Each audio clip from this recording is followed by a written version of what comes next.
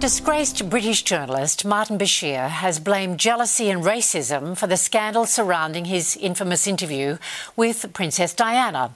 Almost 30 years on from the interview, newly released documents have put the interview back in the spotlight. Here's Europe Bureau Chief Hugh Whitfeld.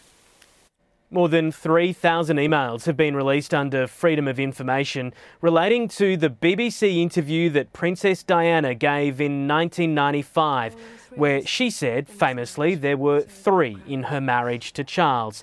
Back in 2020, a documentary showed evidence Diana had been tricked or deceived into giving the interview via fake bank statements made at the BBC. At the time, the journalist Martin Bashir was defending himself in emails to the BBC. He blamed professional jealousy for the furor. At the time, he said it was also apparent that there was some irritation that a second-generation immigrant of non-white working-class roots should have the temerity to enter a royal palace and conduct an interview, saying it wouldn't happen to an established white journalist.